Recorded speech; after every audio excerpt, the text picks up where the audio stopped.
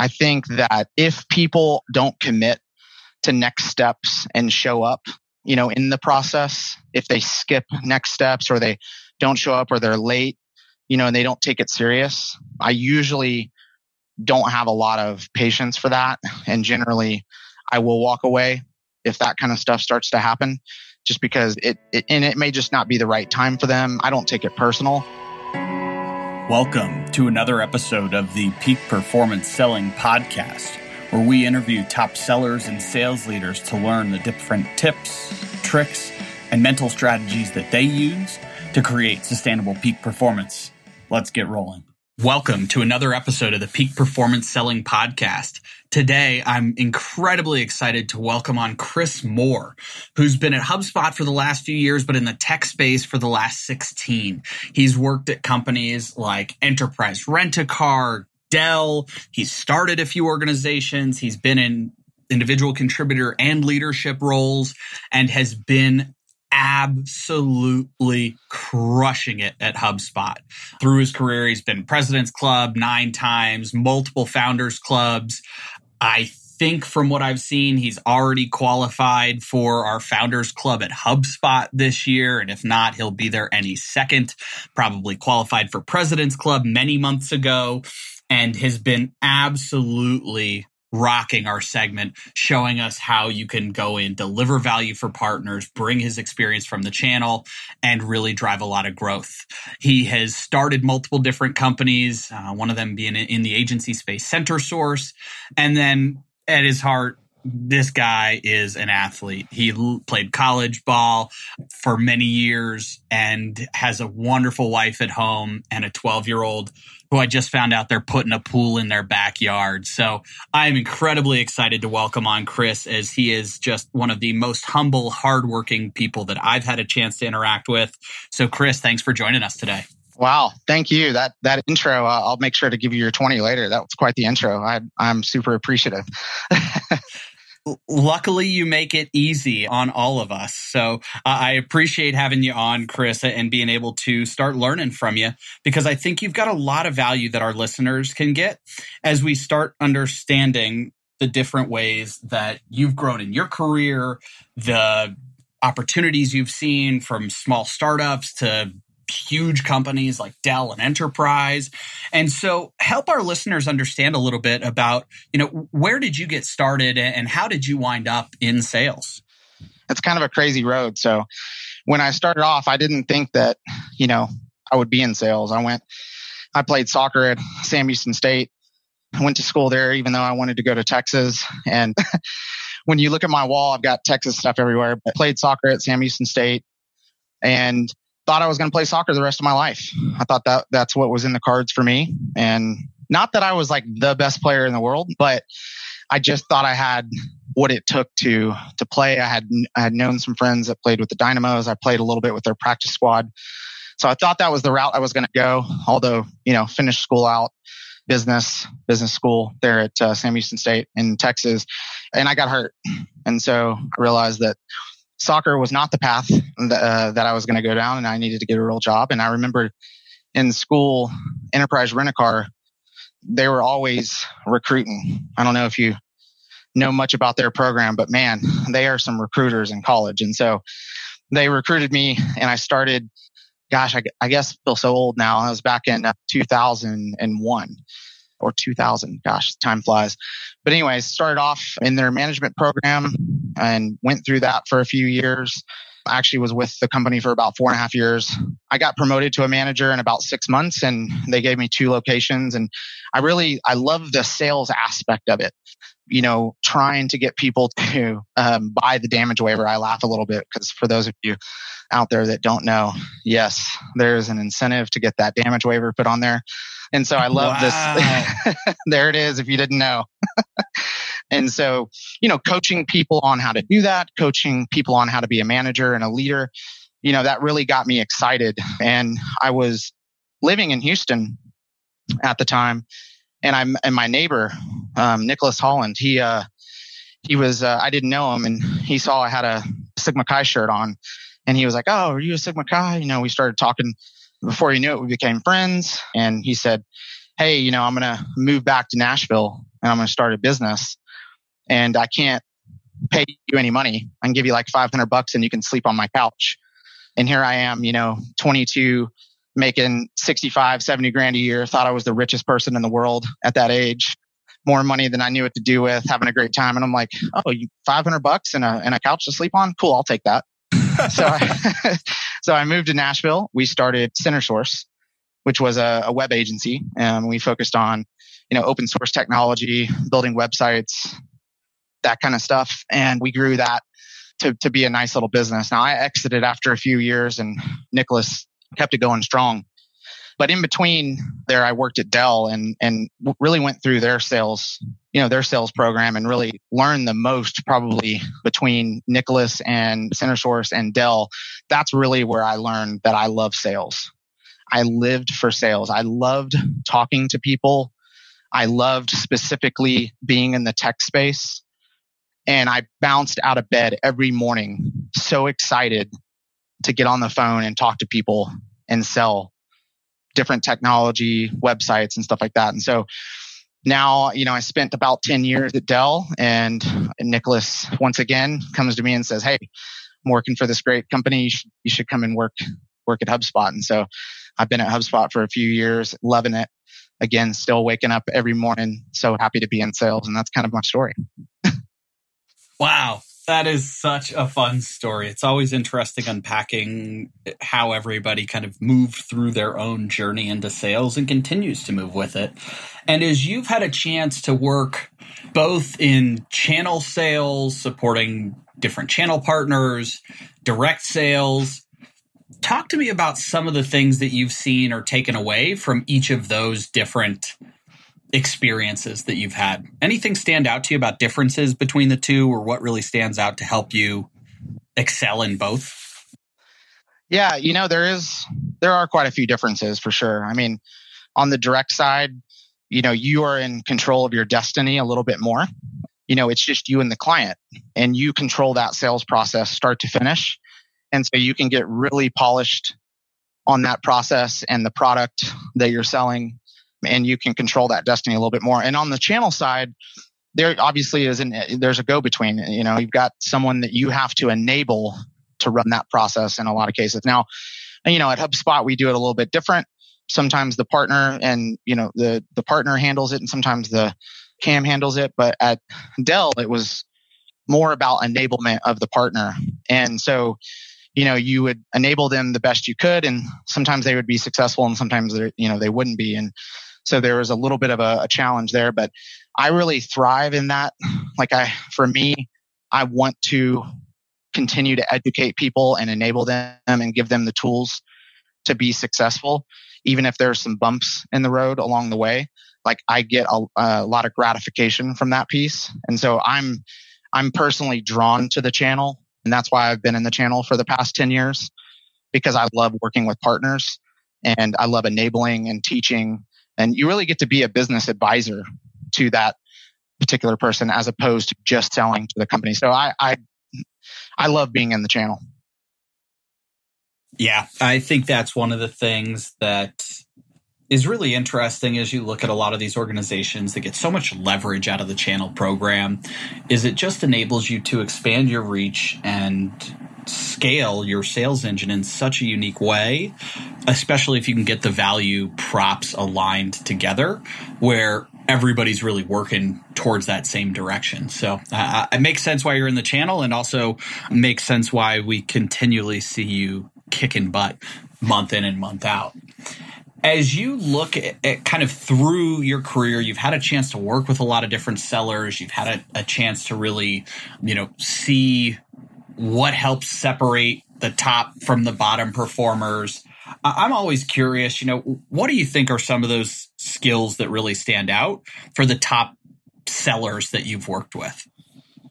I would say Nelson, I think Nelson Mandela said it. It's I never lose, I either win or learn. I think is how it goes. And sorry if I butchered that, because he was a great man, but I'm pretty sure that's how it goes. And that's one of my favorite philosophies for me. And also what I see in some top performers is they look at everything as they're either going to win that business or they're going to learn how to win in the future. And, top performers do, to me, they do things like, they have good people skills, right? They're a good team player. They ask for feedback and they're coachable. And I think that's one thing I try to teach people as I mentor folks is be coachable. It's something I learned at an early age. I started when I was 4 years old playing soccer, and I was diehard about sports, probably a little bit too much. I was like the kid out there juggling the soccer ball for like 3 hours to see if I could get to 2,000 and then 3,000 and so forth and so on. And so I always loved playing sports. Yeah. And, and being on a team. And what I loved about it is it taught me how to be coachable and how to be a team player and some of these like attributes that, I try to bring into my own life, but I do see those in top performers. Another thing is like, I know a lot of salespeople that are at the top of their game that are really good about walking away when it's not the right opportunity and not wasting time. Yeah. That's a big one. I think, a lot of times in sales, we feel like we can sell to everybody and, unfortunately we can't. Sometimes it's just the wrong fit. And the more time we spend on the wrong fits, the more that negatively impacts us. And so I think something I've noticed with top performers is they're really good, confidence and walking away. And then I think, for me, one of my favorites, and this is something that I try to do is not try to do, I do, is just being honest and having integrity and having that come through in my discussions every time I talk to someone, that they know, okay, this guy or gal, is gonna give me the truth every time, and I know exactly where I stand, and they're not beating around the bush. I think that plays a big part in it, in being successful as well as kind of selling with integrity. So I see that a lot in top performers. I think there are so many good nuggets in there that we could probably spend the entire time on. Talk to me a little bit about the walking away piece.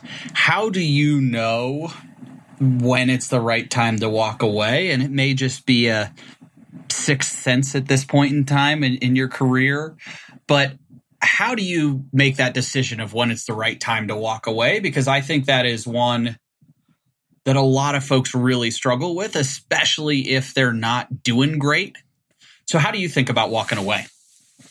I do think that over time, it does become a little bit of a sixth sense. And gosh, we could talk for 45 minutes on this. So I'm going to try to summarize. I think that if people don't commit to next steps and show up, in the process, if they skip next steps or they don't show up or they're late, and they don't take it serious, I usually don't have a lot of patience for that. And generally I will walk away if that kind of stuff starts to happen, just because it may just not be the right time for them. I don't take it personal, but those are some of the things that I look out for. The tone when when we have conversations, the tone that they have and how we're, talking, I can usually pick up on that in their tone.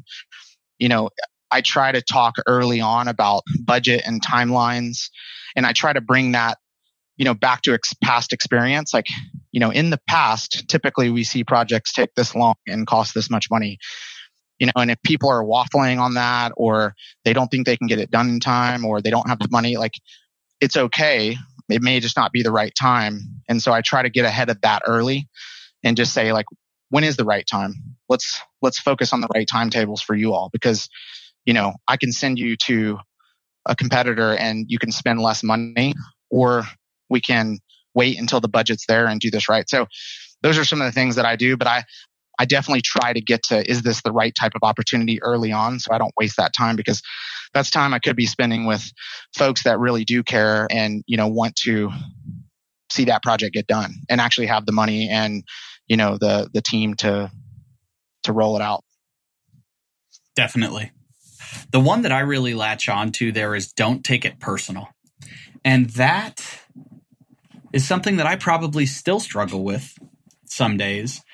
Is that something that you had from the start, or did you have to build a little bit of a thick skin to get past that from your early selling days? Yeah, I think it's a good question. I think you really do have to work on that, because I remember when I started, when Nick and I started CenterSource, Nick is, probably one of the best salespeople I know, even though he's not a salesperson. He's an educator. But one of the things that, he taught me early on, and I actually learned from Sandler 15 years ago when I went through it, is to just not take things personal, to, hurry up and get that no, if that's what it takes to like work towards the no, or the yes, but you really want to like find out if it's going to be a no. And if it is, you can't take it personal, because there's 10 million different reasons on why it could be a no.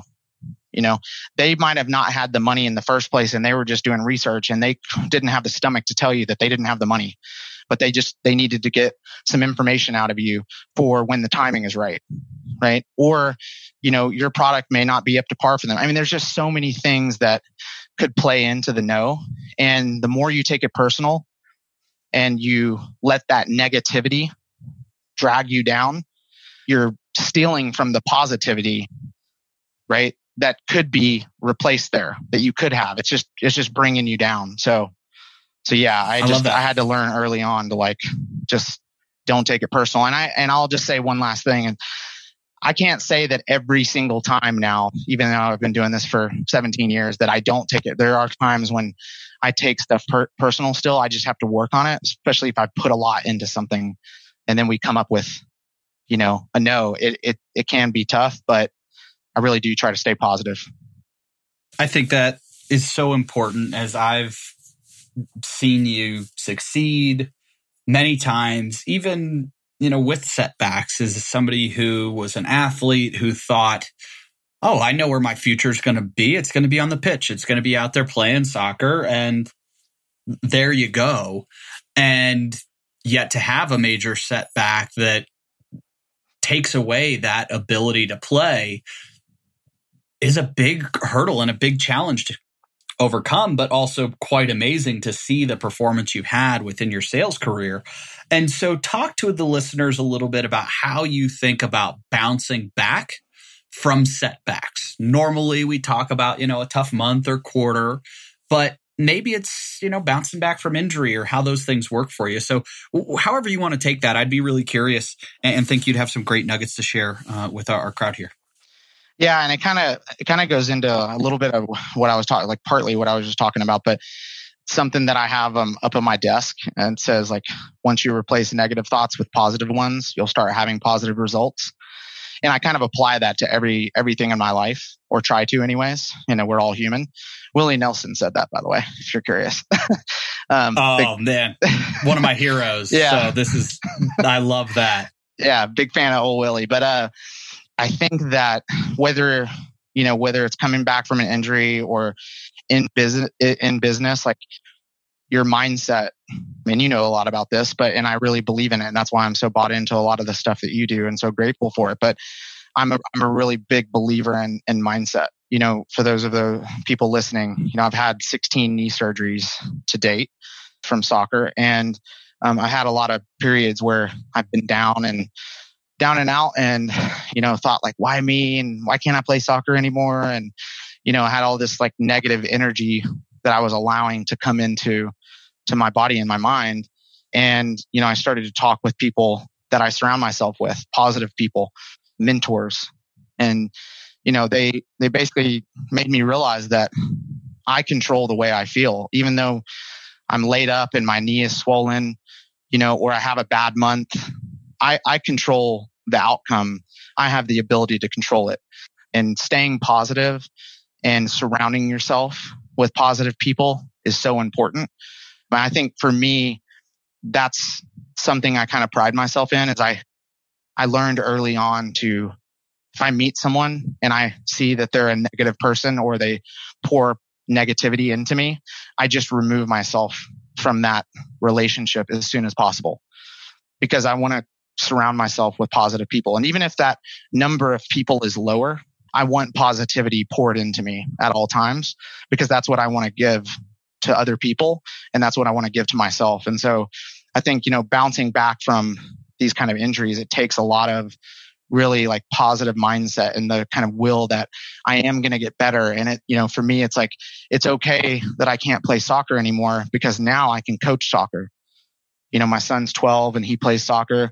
So now I can pour my time and energy into helping young people reach their goals and get to the point in their soccer careers that they want to be in. So it's not like it's all over for me. So I try to focus on the positivity rather than the negativity. Are you ready to commit and take your performance and fulfillment to the next level? Check out MyCoreOS, where we work with sales leaders and teams to take their performance to the next level by creating championship operating systems and cultures with live Zoom workshops, one-on-one trainings, mindfulness for sales, and more. Check us out at mycoreos.com. Workshops, one-on-one trainings, mindfulness for sales, and more. Check us out at mycoreos.com. Man, there is so much good stuff there and so many challenges that you've had to overcome. Again, many of us in sales, we think about it's this tough month or quarter, but there's so much that happens in life that goes beyond just our quota as a marker of success, and being able to bounce back from those challenges that you run into. And I love that thought that you mentioned of, you decide how you feel about the situation. And I don't think that's taught to us in school. And yet to me, that's one of the most important philosophies that you can learn to really take control and feel empowered. I'm just curious, how do you relate that decision around how you feel to sales if, let's say, you had a tough month or quarter? Yeah. I mean,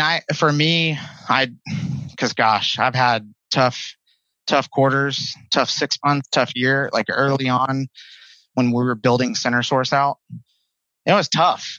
Just that whole thing was tough in the beginning. It was here I am having to learn a new industry. I knew nothing about websites. I knew nothing about custom development, coding, any of that stuff. And so I had to learn about that, but I had to go and basically knock on doors back then. Yes, that's what we did, pre-COVID. And so a lot of, a lot of like outside sales, a lot of no's, really rough start. The sales weren't coming in. Here I am like waiting tables at night, sleeping on my friend's couch and waiting tables at night to have enough money to live. And I had a lot of tough time, but I kept remembering that it's a marathon, not a sprint. And the more you can kind of stay focused on the big picture and get less focused on, the bumps along the road and the misses along the road, then, the results are better. Cause like here at HubSpot, for those of you listening, like we're a monthly business, but I don't look at it as a monthly quota for me, myself. I actually look at it as a yearly number. Again, more of a marathon rather than a sprint. So if I have a bad month, I just put everything I have into that next month so I can make up for that bad month. Or I have a bad quarter, I put everything I have into that next quarter. Right now, I'm not having a great month personally. I'm at like 75% to my number, and it's typically not where I'm at, and I don't love that. But I'm not letting that negativity pour into my body, because all it's going to do is take away from the positive results that I still have the ability to do. And that's just how I look at it. I love that bigger picture view. Again, not even on sales, but into life. We have these setbacks. We have these amazing times. And if we can maintain positivity through it, I am a complete believer in what you got from Willie. The more positivity you put out there, the more you're going to get back, the more you're going to surround yourself with it.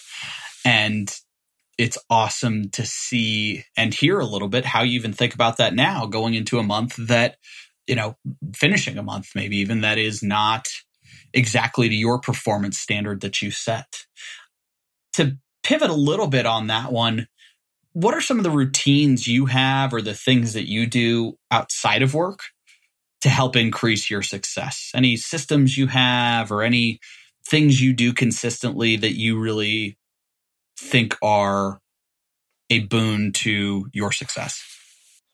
Yeah, I think, I know you hear me talk about positivity a lot, so I don't want to wear it out too much, but I try to when I'm away from work, because work can be stressful for a lot of folks. I typically run like 10 to 14 meetings a day. It's just back to back to back to back. And so I need outside of work, I need something that gets my mind right, gets me ready to come back in every day. and be positive. And so, I mean, for me, I spend a lot of time with my family. I spend a lot of time with my son, coaching him with soccer and kind of just doing different activities. He likes to play games. And so we play games a lot. I really, over the last few years, have gotten in tune with, taking some time where I don't have any distractions and really just like kind of that mindfulness piece, working on breathing and, just kind of trying to drown out all the noise. That's been helpful for me. I'm limited in my activities after 16 knee surgeries. So while I can't go out and play soccer, I still can from time to time do active things. And I really enjoy to work out and that kind of stuff. But I picked up disc golf over the last year or so. And that has been transformational for me because it's fun. I get to be in nature. I get to spend time with friends. It's, something that I can walk and I don't have to run. So it doesn't tax my knees as much.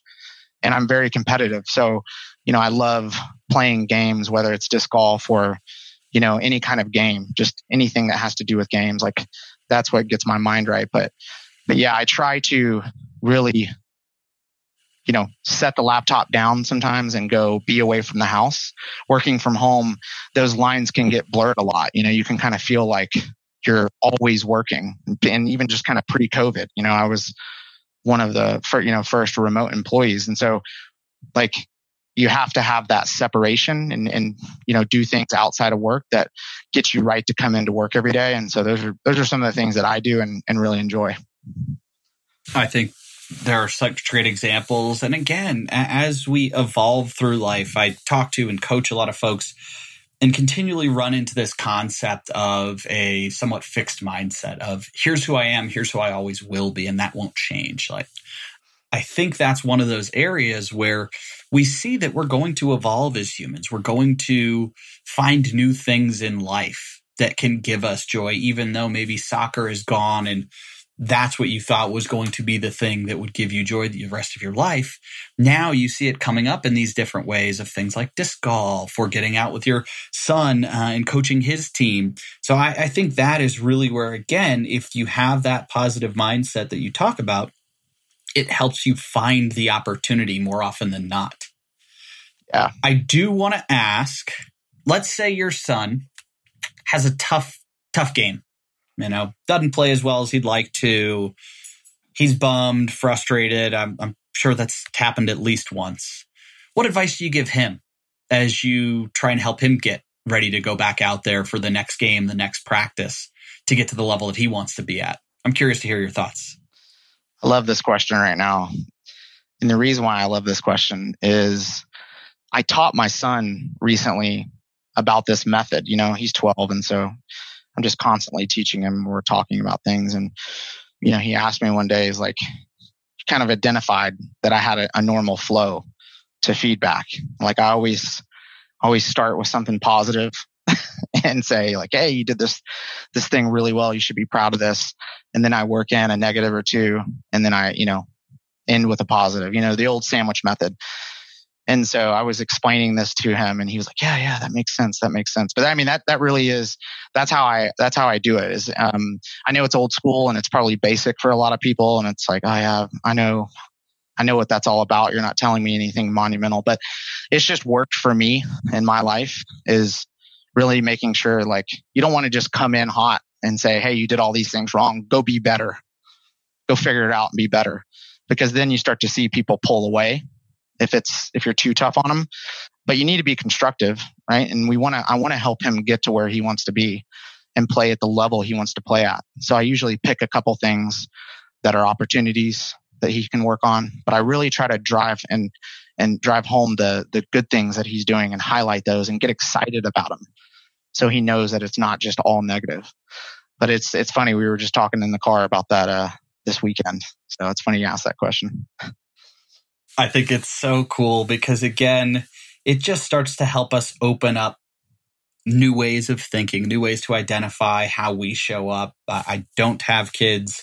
And so that's where I'm just super curious to hear from somebody like you that's been so successful that gets to help, these businesses drive more success and growth, and they have failures and setbacks as well. And so hearing how you actually talk with your son, I think is fantastic. And that old, shit sandwich that's, positives with a couple constructive things in the middle, it works. It is science that shows us people are so much more receptive if we can start with praise, if we can help them from the start realize things that they might not have even realized, because just as much as they're bummed about their performance, and you might be as well, they're probably feeling even worse about it. And so if we can really help highlight those positive things that maybe they haven't looked for, I think that is why that is such a powerful feedback method that actually gets results. So thank you for sharing that, as I think that is a really powerful one.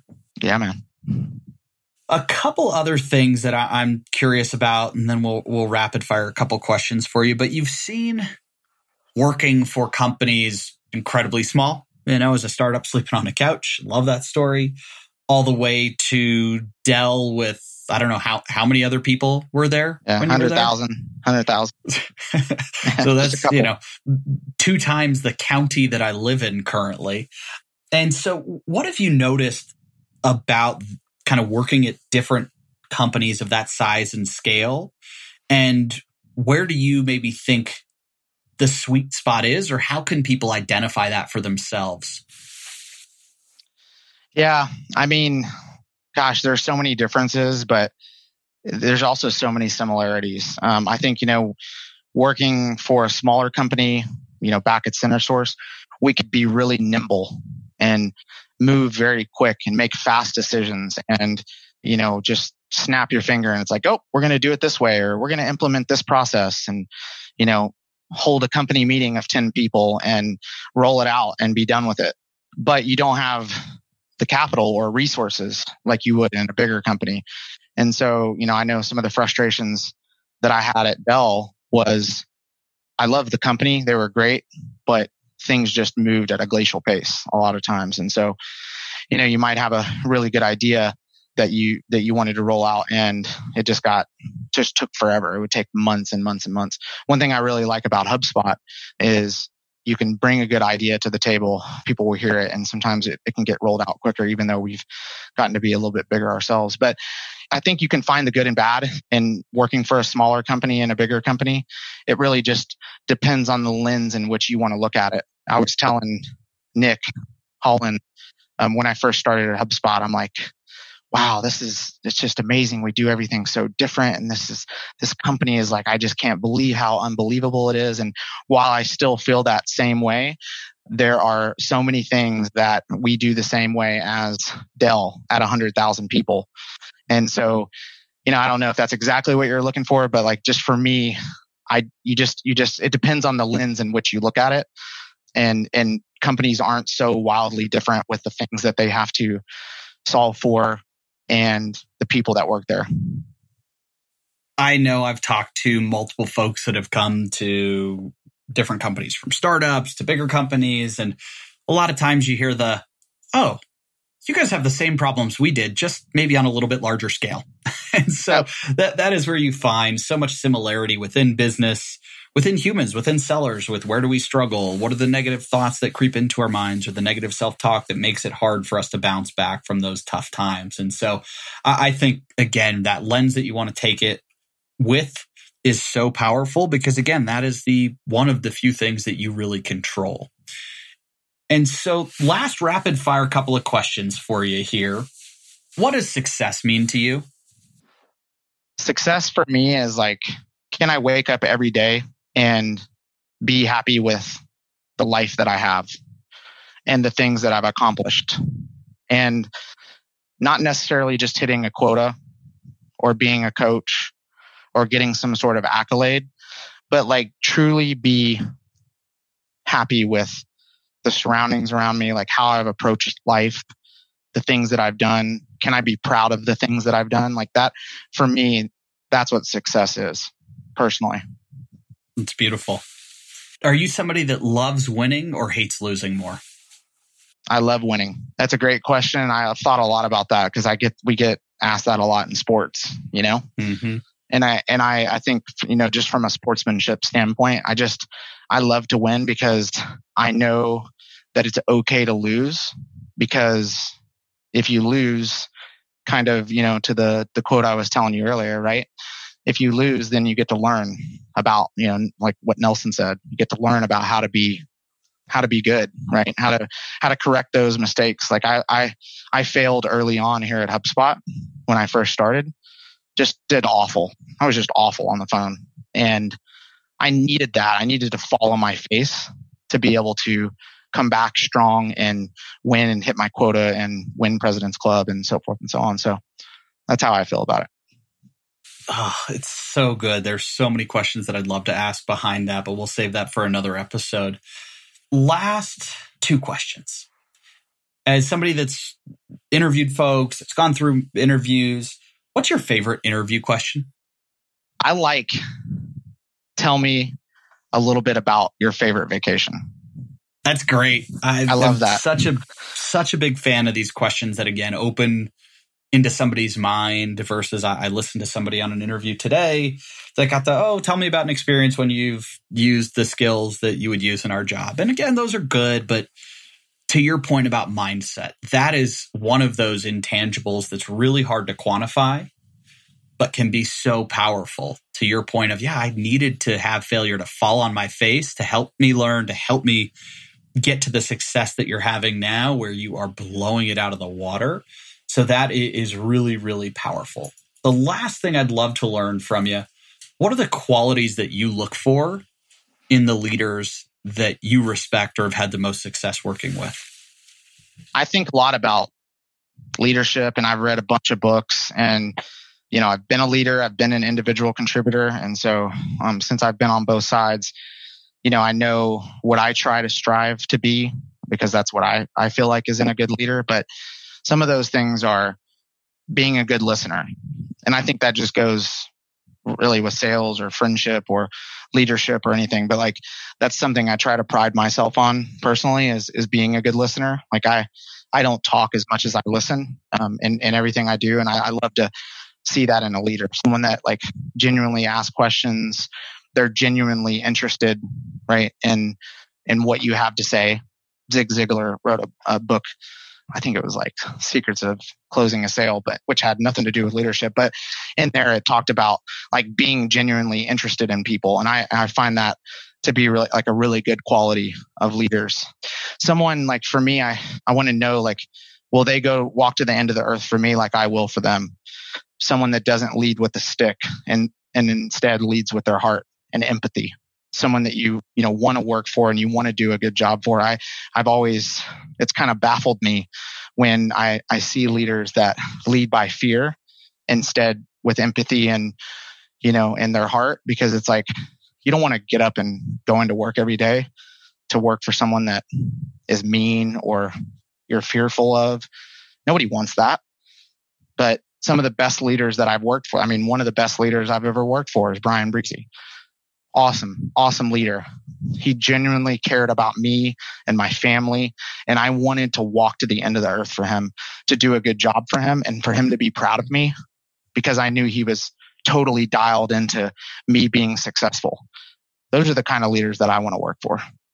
There's so much good within there. We'll definitely link to Zig Ziglar's book, as I'm sure there's quality nuggets. And I think what you point out is so many of these skills that are great for sellers, for leaders, are just fundamental good human skills to align with people, to show up with empathy. I love the thought of how do you lead with your heart versus lead with a stick, because we've all probably had that sales leader that comes to mind that beat you with the stick to try and get you to move. And that can work for the short term. But if we think about long-term sustained peak performance, we definitely need more leaders like you're talking about, Chris. So thank you for sharing all of your thoughts. We'll make sure we get a bunch of this stuff linked up in the show notes. I think LinkedIn is a great place for folks to connect with you. Anywhere else you'd like people to connect with you if they want to follow up or ask questions? Yeah, I'm pretty, I know this sounds crazy, but I'd love to provide my cell phone number. I'd love to provide, Facebook Messenger, Twitter. Like there's a lot of different places to get a hold of me, but seriously, I'm happy to give my cell phone number. I'm always happy to get on the phone and talk positivity, business, sports, anything you want to talk about, I'm all in. And this is why I love this guy. This is so wonderful, Chris. I really appreciate it. We'll get all that information and link to it in the show notes for anybody that can reach out, that can learn more, that can lean on additional wisdom that you have in a bunch of these different areas, even if it's a seller who's, maybe struggling with another knee surgery or something of the sort. I think you've got so much great wisdom and experience. So thank you, Chris. Until next time, let's go crush it. Thank you so much. It's thanks to help from listeners like you, this podcast can continue to grow and help others. If you found anything helpful in today's episode, please take a second, share with a friend, and leave us a 5-star review on iTunes or wherever you get your podcast today. Thanks.